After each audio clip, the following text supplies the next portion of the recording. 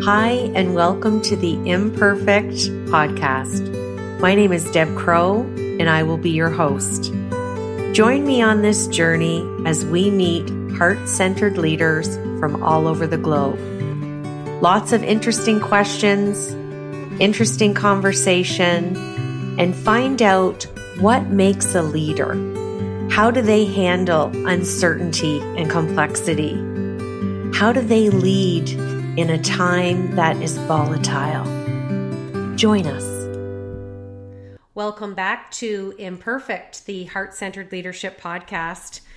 And we're taking a different slant on this episode, and it's something that's near and dear to my heart. I find people either like to talk about it or they don't, but we're going to slant this from a leadership perspective. And let me tell you a little bit about my guest today. His name is Fred Gruey, and he is a hospice chaplain. Fred is a board-certified chaplain through the Association of Professional Chaplains with a Doctor of Ministry degree from the Pacific School of Religion in Berkeley, and he's also an ordained Congregationalist minister working for Providence Hospice in Medford, Oregon. Fred's interest in working with the dying began early in the 1990s with the death of his best friend who succumbed to AIDS. What I love about Fred is he describes himself as a mystery, even to himself. He says he's middle-aged, bald, white man who believes that God loves him very much, and the power of this belief has helped him transform a frightened, angry little man into a more loving, considerate human being. So Fred, welcome to Imperfect. Thank you so much, Deb, for allowing me to join you. Well, I'm thrilled that our paths have crossed. I have been a volunteer at our local hospice here in London, Ontario for 5 years. And I find it's a topic that people are either willing to chat about or they get a little bit cringy. So I'm hoping you and I can shift that paradigm during our interview today. And my first leadership question is, in your biography, I shared about your best friend. That obviously left an imprint on your heart. And share with us your leadership journey of being that young man and losing such a best friend to the journey and where it has brought you today in leading and helping and having the privilege with being with people at end of life. Well, Deb, as you say, look, when my buddy died of AIDS, well, to give you some context, okay, I am a minister, been a minister my whole life. And in those days, I was part of a Pentecostal charismatic denomination, and my friend was also a part of that group. My friend, because in that day and age, in the early 90s, late 80s, early 90s, to be gay was something that was not acceptable in a number of those congregations at that time. So he really couldn't divulge who he was. And when he got diagnosed with AIDS, I can remember we were in his kitchen, sitting on bar stools. His wife and my wife had taken the kids and they were out doing stuff. And he'd just gotten out of the hospital. He had been in with pneumonia. And I can remember sitting on that bar stool and he looked at me and said, "I got to tell you something." I said, "What?" He said, "I got AIDS." And it was one of those moments, Deb, where like time just stops. It was frozen. And I was overcome with a lot of emotions. I was, and he told me that he was gay. And that was a paradigm that shook my world at the time. And yet here was this man that I loved, my dear brother, who I knew had a death sentence, and a horrible death sentence at that time. And so I'm overcome, he's overcome. But in that moment, I felt the grace of God somehow came upon me. And I got up off my stool, walked over, kissed him on the forehead and said, "I love you. You're my brother. We'll go through this together." And that began a 3-year journey. For part of that time, he came to live with my wife and I in another city because he had a job that he could do. And so I was with him for the journey of his death. And I saw how many of our friends just couldn't accept the fact that he was gay. And that was really painful. So that the whole episode just shook my world. So as difficult and as painful as that was, it brought out a kindness and a tenderness in me that I'd forgotten or didn't even know that I had.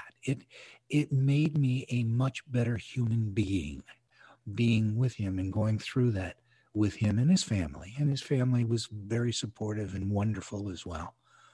And so it changed me. So I, later in my own life, when I was looking for a career move in my own ministry, I thought about becoming a hospice chaplain because I had remembered how being with dying people had so much made me a better human being. And so about 15 years ago, a little more, I transitioned to become a hospice chaplain. And in the last 15 years, I've been with about 3,000 folks that have died. And Deb, one of the crazy, people often say to me, it's not like you're at a cocktail party or something. And somebody goes, "What do you do for a living?" It's a great way to bring the whole party to a halt when you go, "Well, I'm a hospice chaplain." It's like, everybody goes silent. They tilt their head knowingly and look at you like your brother Teresa, and I'm not. It's actually a wonderful job. I love my job because it is filled with life. And what I love about my job, and for your leaders and friends that are joining our conversation, what I love about it is there's no nonsense. By the time I get to meet people, the nonsense has been kicked out of them. I don't have to put up with silliness because people realize their finitude, their gravity, it's coming to an end. And so they want to explore and talk about the really important things in life, which I just love. Oh, there's so many nuggets in there. You say you bring it up at a party and it's a great way to silence a room. And I'm often asked when I'm at hospice by people similar to my age who are with a aging parent, they look at me and they're like, how can you come here? And I lost my dad at 21. And then I lost my grandmother right before I got married. And then I lost my brother to cancer. Then I lost a friend to cancer. And I feel like I had this tsunami of grief in my 20s, my 30s, and my 40s. And when I decided to go and volunteer there 5 years ago, when I called and I was brought in for an interview, I never felt so at home and at peace and felt, because I consider myself much like you, a servant leader, heart-centered servant leader. I feel so settled when I'm there and able to look back into that person's eyes and say, I know exactly how you feel. The relatability is immeasurable, but it's such an honor and privilege for me because I no longer process it as a trigger memory. I've decided to take my transferable skills and give back to have that relatability. And I can't explain it to people, but I'm just so at peace when I'm there. And, that cliche where you feel you're at the right place at the right time in your life and you don't know why. And it's really, really hard to explain, but I know that you get what I mean. And you've had the privilege of being with over 3,000 people. I'm certainly not at that many, but I'm proud to tell you that I've given more eulogies in my life than I have keynote speeches. And so to me, to be asked to give a eulogy at someone's funeral, again, people have cringed and it's like, how do you do that? And I'm like, I'm so honored. Like, they want me to get up and talk about their life and who they were as a person. I just can't think of a better honor than to honor another human being's life. Yeah, part of it too, I think, is wiring. Because I'm an off the chart introvert. And so, and that just means there's a lot of misconceptions about being an introvert. It's not that introverts don't like people. Introverts like people very much. They just like them one-on-one, not 20 on one. 20 on one sucks the life out of me. One-on-one is invigorating. And so getting to be a hospice chaplain, getting to meet people, another thing that's helpful for me is I realize the job I do, I really can't mess up all that much because the people I meet are having a really bad day. And it's like, if I'm just nice, I'm going to make it better. So the threshold of success for what I do is not all that high. So I feel like whatever it is, just showing up and being kind is the greatest gift I can give. And I can do that one-on-one. And it's a incredibly rewarding experience because you meet, like you just said, Deb, you meet people when they're raw emotionally, and the bonding that occurs so quickly because of the situation, you go so deep, so fast. Or I would say that the fertile soil is there for deep relationships so fast, because I don't become dear friends with everybody that I meet, but many of the people I meet, I do. And I think that goes to leadership. One of my favorite books is called The Spirituality of Imperfection, which it's a 12-step book, and it comes out of the 12-step movement, AA and all that. And the whole premise of the book is if you can meet someone or find someone that you trust, that you can share your vulnerabilities with, your failures with, your fears with. If you can find someone like that, that's where community and communion and a relationship is. If you and I sit down and talk about all the conferences we've been to, the keynotes we've given, the this and that, we'll learn about each other, but we won't connect.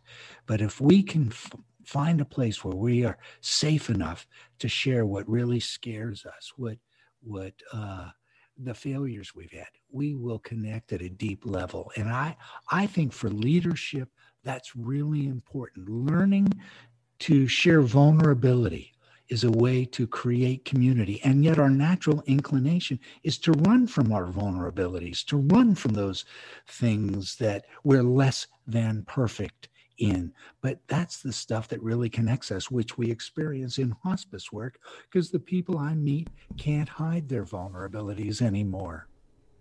Absolutely. And it leads nice into my next question that I ask all my guests.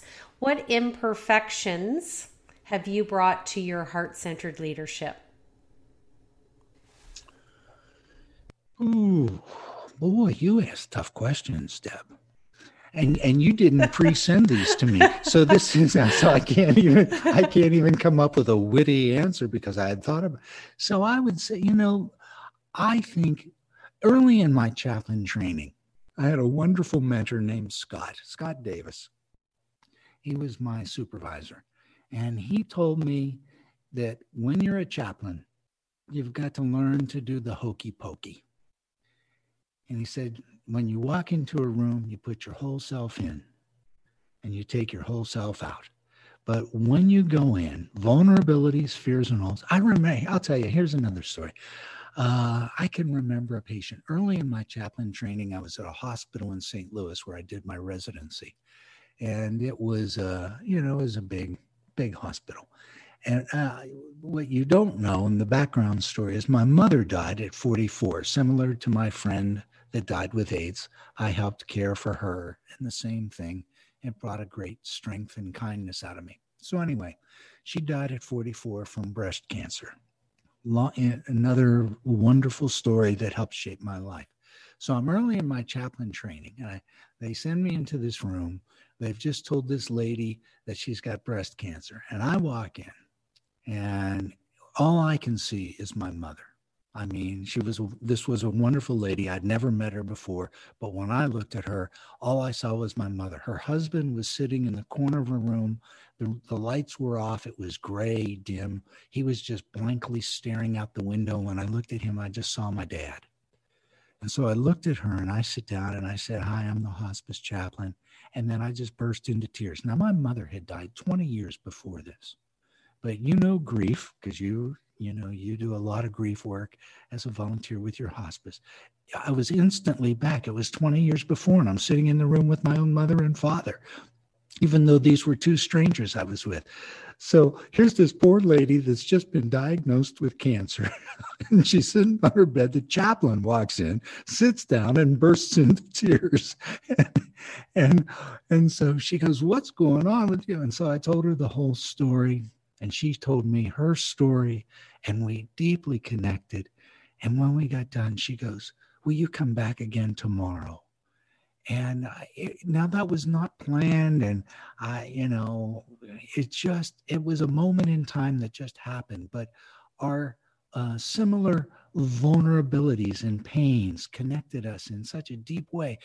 In an hour, we were like, we had known each other for a long time. And so that was an incredible privilege. But I try not to hide my own weaknesses or shortcomings, because I've learned, if you're going to invite someone to that tender place that's scary, oftentimes if you're in the power position, and the minister is in one of those jobs, it's a power position, the holy man of God shows up and you got to watch but I've learned, if you go first, and as a leader, if you want to take things to a deeper level, generally the leader needs to go first to say, "This is safe. This is who I am." And then the others will follow into that place that you have carved out. Absolutely. And I love the whole heart-centered approach that you have. And I think you hit a really important point that I'd like to anchor. At the end of life, there is no more vulnerability to not be shown. It's the end, and it's a really special place. I call it the sweet spot because it's the intersection of that connection that you spoke about, and it's hard to verbalize it. It's you're all in from every element of your being, cognitively, emotionally, spiritually, physically, and it is such an honor to do that. I've had so many kind of deja vus at hospice. I even landed up looking after the cardiologist that looked after my dad. So that's what I call full circle moment.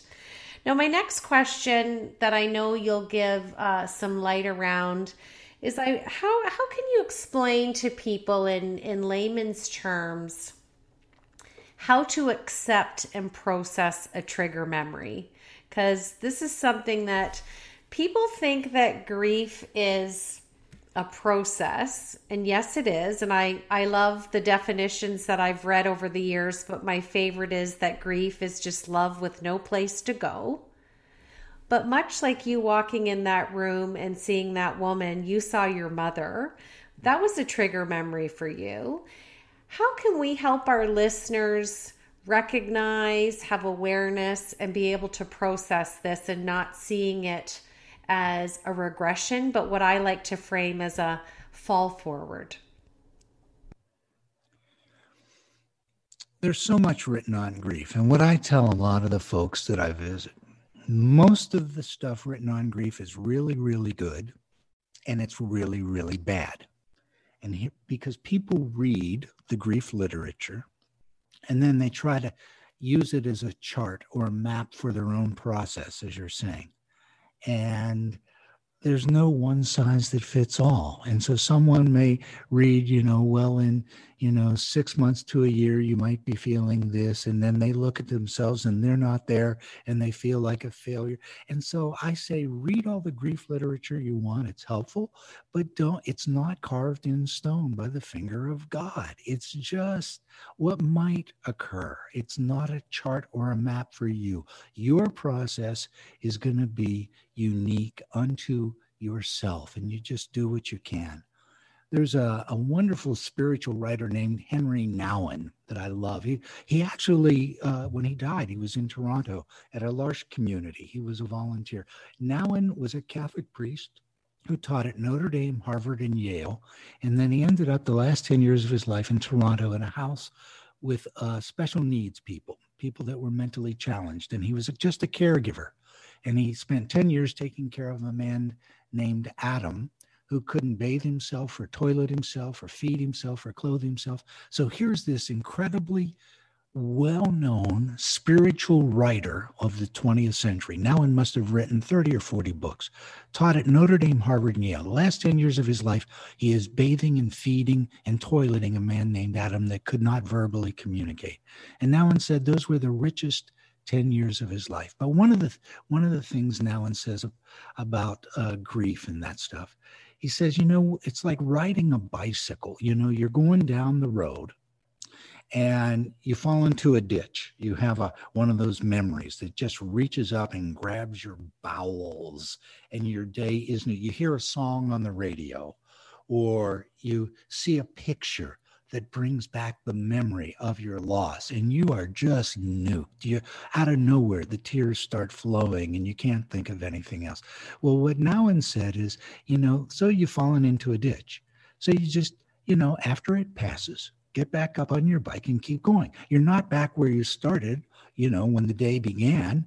You just get back up and you continue going forward. And I think, grief can be like that. When it shows up, you just surrender to it. Trying to fight it only makes it worse. So you just give into it, but trusting that it will pass and that the skies will open and a new day will come at some point.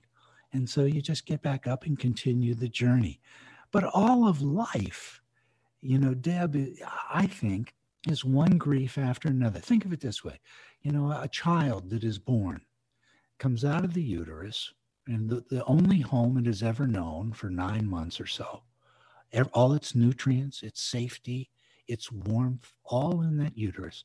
So one day comes, it gets shoved through this small canal, comes out into a womb or an open room, and there is a doctor to slap you on the ass and say, welcome to your new reality. Wait a minute, this isn't. And then, as we're growing, we get favorite toys and a favorite blanket, and they go by the wayside. And we grieve those losses. And then the day comes where we have to go to school for the first day, and we have to leave home, and we grieve the loss of home. And then we go to school and we adapt and we make friends. And then the day comes we graduate from school and we lose all those friends. And then we have to go find a job or get married or partner up or whatever. And so we do that for a while. And then the day comes that ends. So all of life is a series of griefs. And there are a series of transitions from one way of living to a new one. And they're hard, they're difficult, it's part of life, but there's always a doorway into something new that can be experienced, a new way of being. And that's one of the gifts that grief affords or offers to us, a new way of being in the world. Oh, I talk about that all the time because I'm also a yoga teacher, and we're not meant to be human doings. We are to be, and that's a whole other podcast, Fred. So easy to say and hard to do, Deb. It's easy to say, be a human being, not a human doing. So easy to say, but my God, is that hard to do? Absolutely, it is, and it's like you said, it's a journey, and I just wanted to give some context to you before I ask you my last leadership question. I was a disability case manager for 21 years, and my last 5 executives, 3 VPs, 2 CEOs, started off on a short-term disability claim for stress, landed up with a long-term disability claim, became palliative, held 5 hands at the end of life. And they all said, you need to do something about this. If anyone's going to do something, it's going to be you. And I didn't know what that was going to be. I didn't get attached to the outcome. I just embraced the moment and said to them that I would really put some thought. And after the last one died, I remember him saying to me, have you ever thought about getting out of the generalist space and being in the preventionist space? And that's why I moved into coaching. because success and leadership is all about working your way up that proverbial ladder to the top when you hit the glass ceiling. And then you get there. But if you don't have connection with people or someone to enjoy from the journey, everything comes with a price. And that's why I got into coaching. So my last question, and this is for all the leaders out there, I don't care if you're an executive VP or a C-suite leader, from your vantage point, Fred, what could you share with the leaders listening to this podcast? Give them one specific thing that you feel they can find or create to have meaning in their life. The meaning of life. Oh, that's a simple question, Deb. Here's, as I listened to your own story, here's in the journey that propelled you to be who you are and what you are today. I thought of the 3,000 folks or so I've been with. Not one of them has ever said to me, well, I wish I'd have gone to more football games, or I wish I'd have spent more time online, or I wish I'd have spent more time building a career. None of that. All that matters at the end are the people that love you and the people you love. Now, I think one of the ways to help us so it's easy to say, well, go love people, or, go create relationships. Well, how do we do? Relationships are hard, they're difficult. And for an introvert like myself, I go about it differently than an extrovert would. But I would say one specific thing that has been one of the things I've learned from the folks I've been with that have taught me really, really well. And that is to embrace the paradox. Embracing paradox is a sign of all the great spiritual leaders and teachers throughout the centuries, for thousands of years. The Greeks, the Eastern wisdom teachers, the Taoists, the Zen masters, the Christian leaders. Embracing paradox is an important thing. And the paradox the dying have taught me is this. One of the best things I can do to prepare for my dying, my eventual death, is to live a fully engaged life now. And one of the greatest aids to live a fully engaged life now is to realize I'm going to die. It's going to come to an end. I call that the dying well paradox. And so realizing I'm not going to have every day. Tomorrow is not promised to me. Invest in the relationships, the people that I love and the people that love me. Treat them today the way I want to, because there's no guarantee I'm going to come back from work tomorrow to see my wife. And so realizing every day is a gift, and that it's going to come to an end at some point. My mental acuity will fade. My looks will fade. Not that I have that many. But it's all... So to really live an engaged life now, and that means the relationships, the people that I care about, because you can't get those back. Now you're listening to a man who's 68. All right. So it's not like I'm 28 and I'm, just recently partnered and want to raise kids and get a career. So I think it goes with the stages of life. That's part of it. But investing in those relationships. James Taylor says it best: shower the people you love with love. And one of the key things I've learned in building relationships, I know you asked for one thing, but here's a key thing. It's okay to say, I love you. Like, Deb, I love you. That's a nice thing to say. But there is so much more power, and it opens up so much more depth of relationship if I can tell you why I love you. I love you because you are so loyal to your friends, or I love you because you just stop what you're doing if someone's really in need and they need your attention. It doesn't matter how important or how busy your day is, you stop and you give them your heart. That's what I love. If you can tell the people you care about why you love them and what's so special and unique about them, that's what really develops deep relationship, because all of us want to hear how we're special, Who doesn't want to be told you're unique and beautiful and wonderful in this way? It opens us up like a flower, and we can't get enough of that. So that to me is an incredibly important thing. I have a story, if we have the time. I'm looking for you. So you're nodding at me. All right. So Deb's given me the go ahead to share this story. I can remember one of the folks I met that taught me this is a guy I call Ben. Now, when the nurse came back from visiting Ben, she was laughing. She said, Ben wants to see you. Now, normally folks don't offer to say, oh, yeah, I want to see the hospice chaplain, because they think I'll show up with a hood and a sickle or something. But anyway, Ben wanted to see me. So I went to see Ben. When I met Ben, he had a deep, gravelly voice. I think he must have smoked 500 cigarettes in the first hour I was there. He was lighting them one right after another. And he had this gravelly voice, and every other word was the F-bomb, chaplain, F. And he just wanted to vent. And he told me he had grown up. His father had been an alcoholic and had beaten he and his mother relentlessly until magically, when Ben turned 10, his father deserted them, and they were liberated from being beaten by a drunken man who had been a police officer, actually.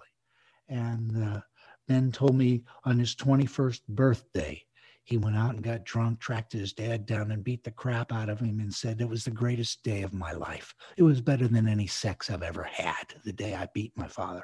So Ben had a colorful life. He was a collection agent for mobsters. And so he spent a lot of time in prison because that's not looked upon well in our country. And so this is who Ben was. But at one point, he told me after he got out of jail, he was in his mid-30s or something, he met a woman named Katrina that changed his life. He said when he met Kat, he fell in love, and he had never loved anyone. And for the first time in his life, he had done things for someone else, not for himself. And it so changed him. And I met him. He was in his 60s or 70s. Kat had died a number of years before from some kind of cancer or something. He was partnering with another woman at that point. And all he did was smoke cigarettes and drink coffee and talk with that gravelly voice and tell his stories. And I would go week after week, and I fell in love with Ben. And it was about a week before he died. He looked at me and said, why do you do this? Why do you come here? What do you get out of this? And I said, I looked at him. He couldn't even smoke cigarettes anymore. He was on his bed. I said, Ben, you are an icon of hope for me. And he said, I'm a what? What the hell? I said, you are an icon of hope. I said, I look at you and I see a guy that was dealt bad cards from the beginning. But the power of love so liberated you that you were able to change. And I figure if love can change you, maybe it can change me. Now, Deb, all I did was reflect back to him, his own story of what had changed him. And he started to cry, and I started to cry.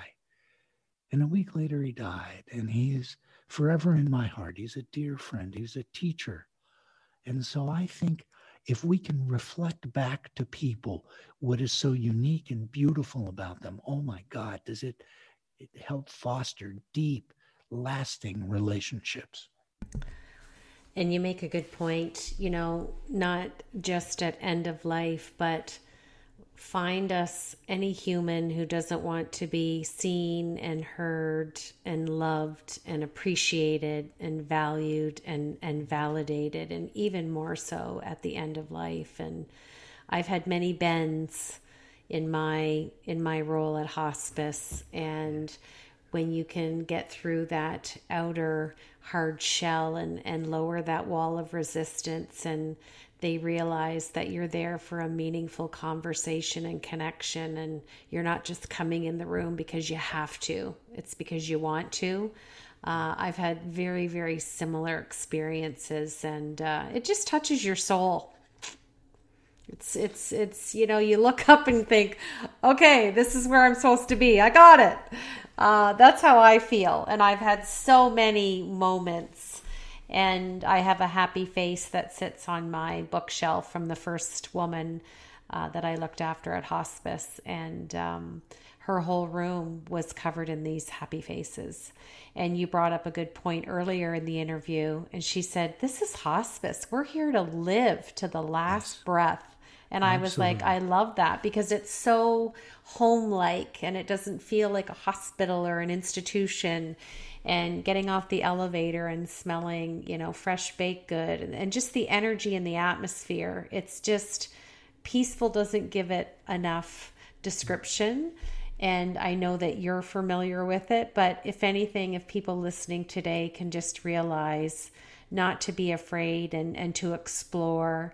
And it's hard that we have to make these decisions for our loved ones, but to give them end of life in such a beautiful place, I think it's priceless.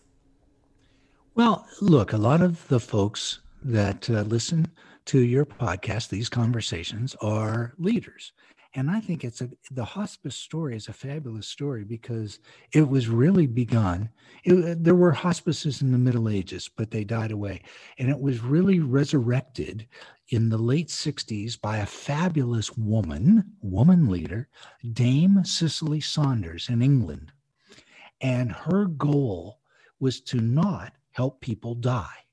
Her goal was to help ensure people live every day the best quality of life they can by getting their pain well managed and under control. So from the very first days of the hospice movement, the modern hospice movement, the goal has always been to be able to live as fully engaged a life as we can for as long as we can. And that's the goal. Now, people think hospice, well, they just come in and give you morphine and you die. That is not what hospice is about, making every day as good as possible. From the get-go, by the wonderful leader, Dame Cicely Saunders. That's a good reference. Thank you for that. So I'm going to switch to my Fab Four, just 4 fun questions about Fred. First question. Oh, God. Tell us something we don't know about Fred. Oh, all right. I was a cab driver in New York City for 2 years. I wanted to be an actor, so to support my acting habit, I drove a taxi cab. Transferable skills right there. There you go. And I'm sure you met all kinds of people in the back seat of that cab. All kinds of people. Second question, who's someone that you admire the most? That's easy. I love Thomas Merton. I've never met Thomas Merton. Thomas Merton died in 1968. But Thomas Merton was a Catholic Cistercian monk. He grew up the son of an artist, traveled the world, was somewhat, lived a very colorful, shall we say, life. And early in his 20s, had a conversion experience to Roman Catholicism, ended up going to a monastery in Kentucky, and has written 50 or 60 books. And just, I read from Thomas Merton every day. He just is a forward-thinking leader, teacher. I mean, he met the Dalai Lama. He knew Thich Nhat Hanh. He opened up a whole world far beyond Roman Catholicism of spirituality, a brilliant thinker. And one of the things I love about Merton the most is he was terribly inconsistent. Like he journaled, and his journals are his best writing. But in one day, he'll say he hates the poet Rilke. Rilke is a hack, and you should never. And then 3 days later, oh, this so brilliant line from Rilke. I love. And so one of the things that Merton taught me is, who cares whether you're consistent or not? There's a lot to be said for inconsistency, about really doing the hokey pokey. Throw your whole self in the moment. And if it's a different moment tomorrow, who cares? Absolutely. Third question. Name one thing that's on your bucket list. I want to go see the All Blacks play rugby in New Zealand. I lived in England for a couple of years, and being homesick in England, I can't get into soccer. Soccer just does nothing for me. I mean, to spend 90 minutes on a pitch to end up with a 0-0 tie, who cares? All right. So, but I did fall in love with rugby, which was uh, the father or mother of our American football. And so I became a rugby fan in England, and I got to see the All Blacks play in England. And oh my God, are they incredible? And the haka, the dance they do before the match is so incredible. So I would love to get to New Zealand and watch the All Blacks play. Amazing. And my last question, Fred, is what do you want your legacy to be? What do I want? I guess on my tombstone, it's just 2 words. He tried. He tried. He tried to be loving. He tried to be kind. He tried to be open to the wonder of life. He tried as best he could with all his imperfections, with all his limitations, with all the life experiences that happen to every one of us that are, damaging and traumatizing and grief, infused. In the middle of it all, he just tried. He tried to stay open to the wonder of God, the wonder of life, the wonder of love. I love that. Well, Fred, thank you for spending time with me today on the show and for sharing your heart. I know that you're going to continue to cultivate gratitude, continue to be more generous, and shower people with love. And if anything, I hope people take away today the message that grief doesn't have to be a negative thing. Hospice is an approachable place, and just continued success for what you're doing and the work you do with the people you do it with. And Deb, right back at you. I am so thrilled to hear your story and how you have evolved and how life has brought you to the place of coaching and doing what you do to help the preventative stuff of helping people really live now while they can as well. So blessings on you and your work. Thank you so much. Thanks, Fred. And thanks for listening today. If you like the show, we'd love for you to give us a star rating and a review. We're going to put all of Fred's stuff below in the podcast episode description, and you can find him on social. And I want to thank you for joining me again on Imperfect, the Heart-Centered Leadership podcast.